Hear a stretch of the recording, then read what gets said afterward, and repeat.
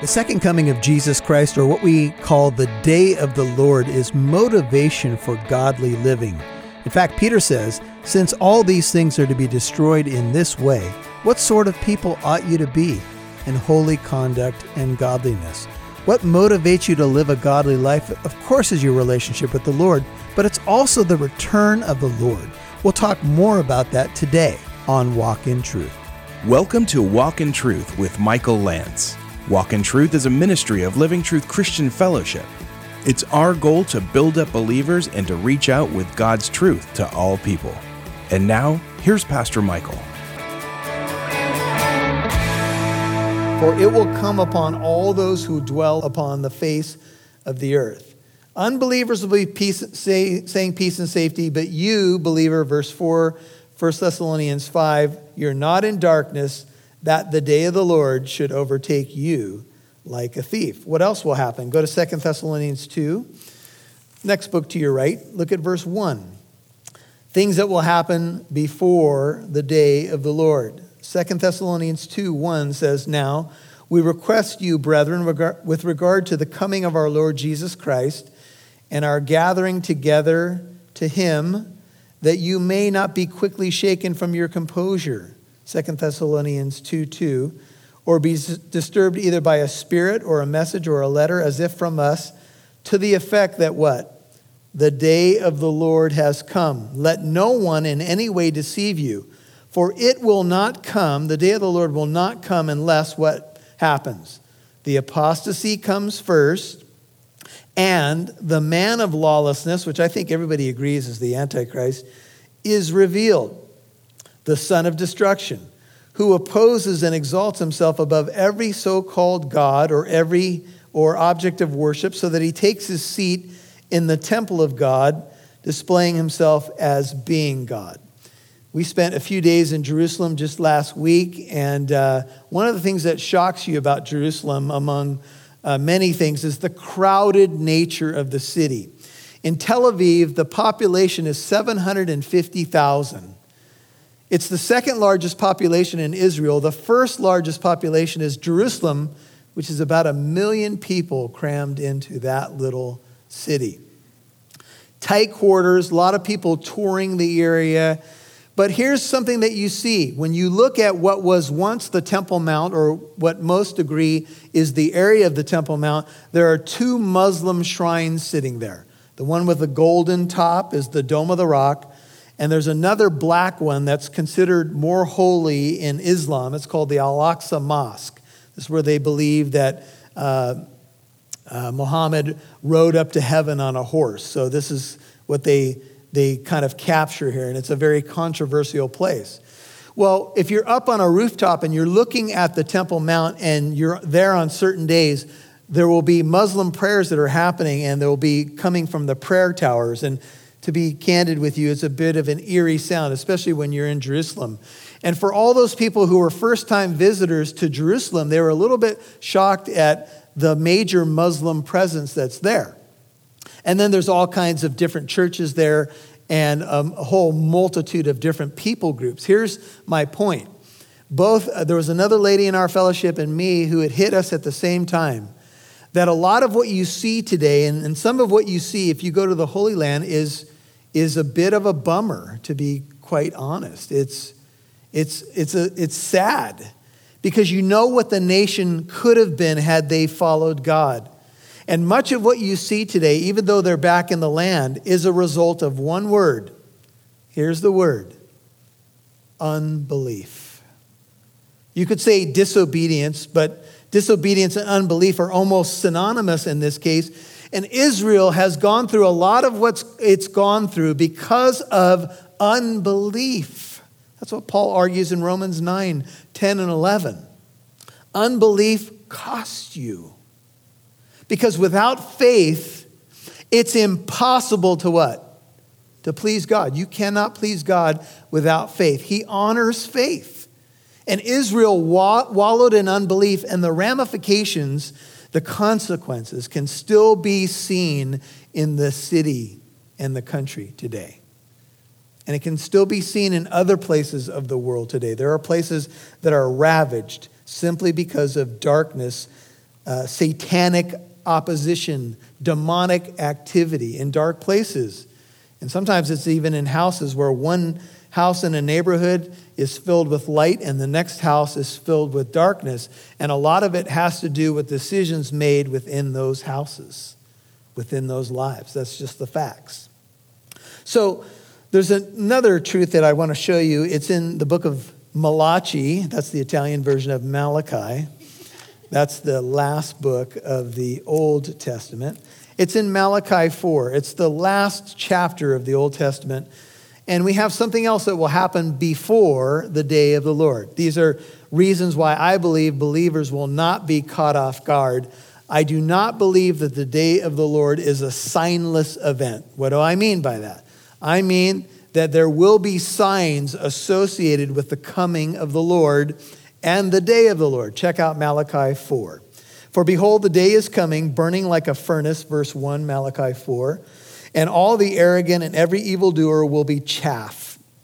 The day that is coming will set them ablaze, says the Lord of hosts, so that it will leave neither root nor branch. But for you who fear my name, the Son of Righteousness will rise with healing in its wings, and you will go forth and skip about like calves from the stall. Malachi 4:3. You will tread down the wicked, for they shall be ashes under the soles of your feet on the day which I am preparing, says the Lord of hosts. Remember the law of Moses, my servant, even the statutes and ordinances which I commanded him in Horeb for all Israel. Behold, I am going to send you Elijah the prophet. What's your Bible say? Before the coming of the great and terrible day of the Lord. Now, it's interesting when Jews celebrate the Passover. If you turn over to the book of Joel, let me explain. When Jews celebrate the Passover, Joel's a little bit back, they leave something called Elijah's cup. What's that? If you've ever been part of a Seder Passover meal, Elijah's cup is set out. There's an empty space at the table in expectation that Elijah, the prophet, may knock at the door of that home, show up, drink a cup of wine, and announce the coming of the Messiah. The first Elijah-type ministry was fulfilled by John the Baptist. He came in the spirit and power of Elijah. That's Luke 1:17. And what did John do? He announced that Jesus Christ had come. Prepare ye the way of the Lord, right? Get ready. The Messiah is coming. I'm not even worthy to untie the thong of his sandal, right? He said, I'm going to prepare your hearts with a baptism of preparation, a baptism of repentance to get ready to receive the Messiah. Well, the Bible says in Malachi 4 that Elijah is going to come before the day of the Lord. Now, the day of the Lord did not happen at the first coming of Jesus Christ. So Elijah will come, and in Revelation 11, we studied the two witnesses, and we made an argument that one of them is Elijah, based upon this verse and some other verses. So this is going to happen. And then the book of Joel. Look at something else before the day of the Lord. This is Joel 2:28. It will come about after this, Joel 2:28, that I will pour out my spirit on all mankind. Your sons and daughters will prophesy. Your old men will dream dreams. Your young men will see visions. Even on my male and female servants, I will pour out my spirit in those days. I will display wonders in the sky, on the earth, blood, fire, and columns of smoke. The sun will be turned into darkness, the moon into blood. What's your Bible say? Before the great and awesome day of the Lord comes. And it will come about that whoever calls on the name of the Lord will be delivered. For on Mount Zion and in Jerusalem, notice, there will be those who escape, as the Lord has said, even among the survivors whom the Lord calls. There are signs associated with the coming of the day of the Lord. The return of Elijah. Cosmic signs in the sky. The world saying peace and safety when there is no peace and safety. The man of lawlessness being revealed. An apostasy that will happen. So we have a multitude. I named at least 5 things that are associated with the coming of the day of the Lord. This is why I would argue that believers will not be caught off guard like unbelievers will. Unbelievers will suddenly go into destruction, not believers. They will not be caught off guard. Jesus said the coming of the Son of Man will be just like the days of Noah. Noah built the ark. What was the world doing? Eating, drinking, buying, selling, marrying, and being given in marriage until the day, listen to that, until the day that Noah entered the ark and the flood came, this is Jesus speaking, and swept them all away. It will be just like the days of Lot. Lot was in Sodom. The angels literally pulled his family out. They said, we can't destroy this city until you exit stage left. They pulled him out, and then fire and brimstone rained from God. They were out, judgment came. And these are the examples that are used by Jesus. The door of the ark was shut, and the flood came. Lot went out with his wife and daughters, and fire and brimstone came. Out go the people of God, down comes the judgment of God. Everybody with me? Those are the examples that Jesus used. And we're supposed to remember Lot's wife, because what did she do? She looked back, and she probably got swept up in the judgment. And it's interesting, this is in the area of what's called the Dead Sea. The Dead Sea now has 30+% mineral content. The lifeguard posted Hey folks, this is Pastor Michael. I just want to share my heart for a second. We have a website called walkintruth.com, and we put up a store, and we're adding more and more products to it. But one of the reasons I want to get you to that store is that you can partner with us in the ministry. You know, radio airtime costs money, and we want to reach more people. If you're being blessed by this ministry, one of the ways that you can partner with us is to go to the website and purchase a product. You can also purchase my book on the armor of God. I'll get you a signed copy, and whatever you give to the ministry will go directly to paying for radio airtime. That's one way you can partner with us. You can help us reach more people like you, and you can partner with us in the gospel ministry. It's a great thing. We appreciate you. We love you. Pray for us. We'll keep praying for you. Reach out to us today through the store at walkintruth.com. That's walkintruth.com. God bless you. Examples that are used by Jesus. The door of the ark was shut, and the flood came. Lot went out with his wife and daughters, and fire and brimstone came. Out go the people of God, down comes the judgment of God. Everybody with me? Those are the examples that Jesus used. And we're supposed to remember Lot's wife, because what did she do? She looked back, and she probably got swept up in the judgment. And it's interesting, this is in the area of what's called the Dead Sea. The Dead Sea now has 30+% mineral content. There's a lifeguard posted at the Dead Sea who will not allow you to stay in the water beyond 15 minutes. 15 minutes in the Sea of Salt or the Dead Sea, you come out with baby smooth skin. You're kind of shining. But if you stay longer than 15 minutes, it will suck the life right out of you. The lifeguard is posted to time you.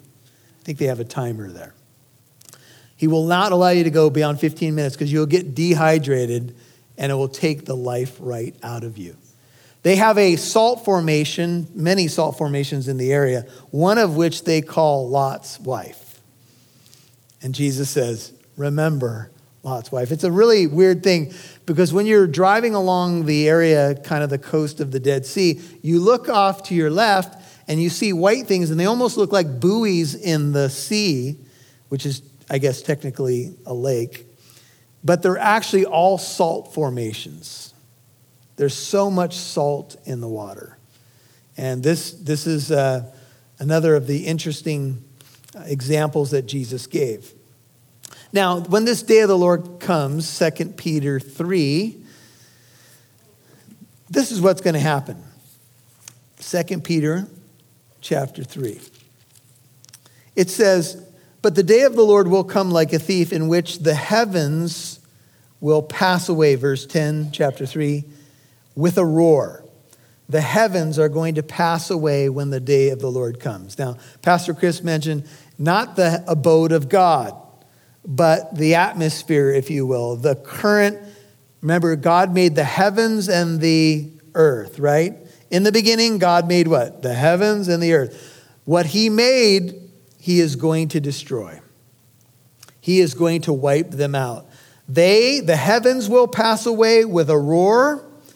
The elements will be destroyed. The Greek word is luo, to literally loosen with intense heat.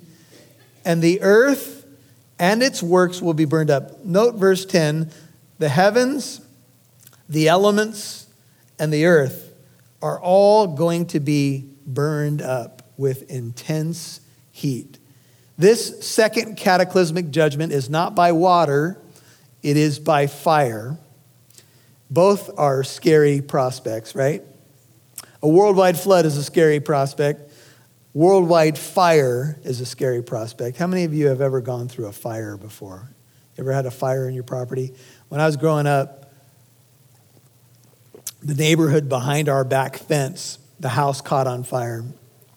And it was early in the morning, 2, 3 in the morning, and we were peering out the back of our home. I must have been 7 or 8 years old.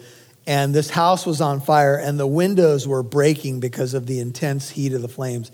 And the two guys, they were both young men, probably in their early 20s, came running over to our house in their boxers because they thought our house was on fire. I don't know if it's because we were screaming or what, but it was their house that we were concerned about. So I remember we were in the backyard spraying our back fence, trying to keep the fire from coming into our home. Fire is a scary thing. And that's a localized fire, or we've had the fires sweep through Southern California. Well, when the day of the Lord comes, the heavens, the elements, and the earth and its works, verse 10, are going to be burned up. There's going to be a roar. One writer says the equivalent of the swish of an arrow, the rumbling of thunder, the crackling of flames, the screams of a lash. As it descends, the rushing of mighty waters, even the hissing of a serpent are captured in the word roar. He says, in essence, the canopy with an immense roar will roll up like a rattling window blind when one loosens its grip on it, and they will perish. See the word pass away? It's a Greek word that means perish or to pass by or to neglect. The word for the elements there is a Greek word, sometimes referring to elemental spirits in other passages, but here to the very elements of the universe. It would appear that everything that God made in terms of the matter of planet Earth, related to the solar system, the heavens, and so forth, the earth, will all pass off the stage. God will consume it with intense heat. Can you imagine what that might look like? Can you imagine the cataclysmic judgment that this is? Can you imagine the power it must take to not only create all of this, but to destroy it? Well, that's what God's going to do. God is going to destroy all of these things. The planet is going to be purged by fire. In verse 6 of 2 Peter 3, it says, through which the world at the time was destroyed, being flooded with water. 2 Peter 3:7, but the present heavens and earth by his word are being reserved for what? For fire, kept for the day of judgment, that's the day of the Lord, and destruction of ungodly men.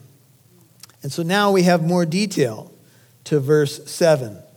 The world being reserved for fire, and what's going to happen.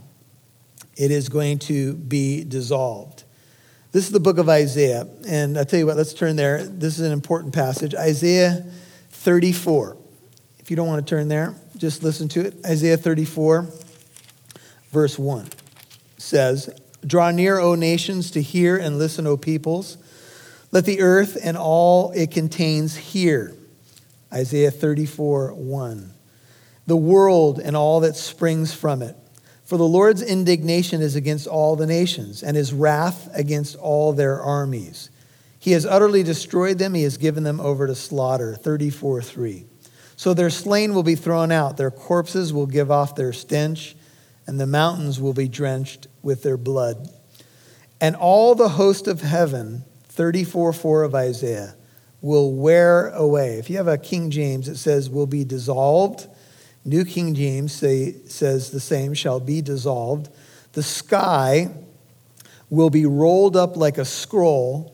All their hosts will also wither away as a leaf withers from the vine, or as one withers from the fig tree." If you skip down to verse 8 of chapter 34, "For the Lord has a day of vengeance, a year of recompense for" what? "For the cause of Zion." What's Zion? We've been learning about it in 2 Samuel. It's the mountain of Israel. It's actually, Zion is considered the place for the Temple Mount, the place where David set up shop and made his capital. God is going to work again in Israel. Take it to the bank. Even his judgment in Isaiah 34 is connected to the cause of Zion. Unmistakably, that's Israel. That's the people of Israel who, of course, come to their senses in the last days. And so, if you want to write this down, Revelation 6 says the same thing. It says, "The sky," verse 14, "will split apart like a scroll when it is rolled up." This is the sixth seal judgment in Revelation 6. "Every mountain and island were moved out of their places." I've been trying to share with you that between Revelation 6, which is the sixth seal, you have Revelation 8:1, which is the seventh seal. In between, you have Revelation 7, which is the sealing of the 144,000, the appearance of the great multitude. That's where I believe the rapture takes place, between the sixth and seventh seals. I believe that the bulk of Daniel's 70th week is tribulation. The day of the Lord comes near the end of the tribulation. That's when the judgment of God actually comes, in my view. And this is, of course, debated. And that's when I believe the church is rescued, and then the judgment comes. We are not appointed to wrath, but not spared tribulation. Now, Peter's going to ask a question in verse 11. He says, 2 Peter 3:11, "Since all these things are to be destroyed in this way," this includes your automobiles, your golf clubs, your favorite shoes, your favorite jacket, scarf, you name it. It's going up in smoke. Everything that we see now, that so much value is put on, literally is going to burn. And what you're going to want to know in that day is simply this: is the Lord God your shield? Because you're going to need a pretty good fire suit on that day. Would you agree? It says all the elements, the heavens, the earth, its works, the disobedient who will not obey the gospel, everyone. Well, this is the question. Since all these things are going to be destroyed in this way, the way just described in verse 10, what sort of people ought you to be in holy conduct and godliness? Let me just ask you the question. Since you know that this is how the planet will end, this will be the end of the age, which will signal a new beginning. So don't be too worried. You're on the winning team. God is your shield. You're not going to be here for that intense judgment, because we're not appointed to what? To wrath. So we're going to be rescued by the Lord before the wrath comes. Sodom and Gomorrah is a perfect example. Lot was rescued before fire and brimstone rained. He was taken out. We cannot judge this place until you're gone. Same thing at the end of the age. So don't get nervous or fearful about that. But here's the question. Since all the things that so much is invested in, and I'll mention, for example, there's people concerned about climate change. There's people concerned about certain animals and stuff. And look, I believe we should be good stewards of the planet. But I believe that a lot of what's discussed these days and the money spent on it, in many ways, is a waste of time. That's my personal opinion. So much stock is put in that instead of in the heart. You know, we would have real change in this world if people actually followed the Lord. Don't you agree? That's where the change is actually going to come. So let me ask you, since all these things are going to be destroyed in this way, and the day of the Lord will come, we all said amen. What God says is going to happen. And then the next verse says, well, since it's going to happen, how should you respond to it? Great question. Isn't it inconvenient when application comes our way? We're just studying eschatology, man. You mean we got to deal with application too? Yep. Since the Lord is going to do this, how should you be living your life? How then shall we live?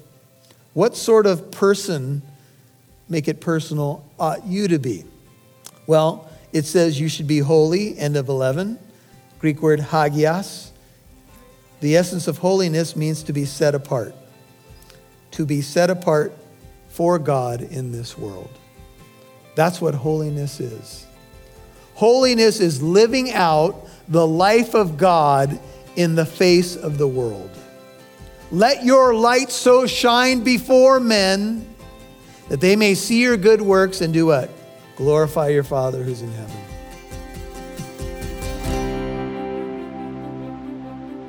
Hey folks, I'm excited to tell you about another way that you can connect with Walk in Truth. Download the RadioScribe app and search for Walk in Truth.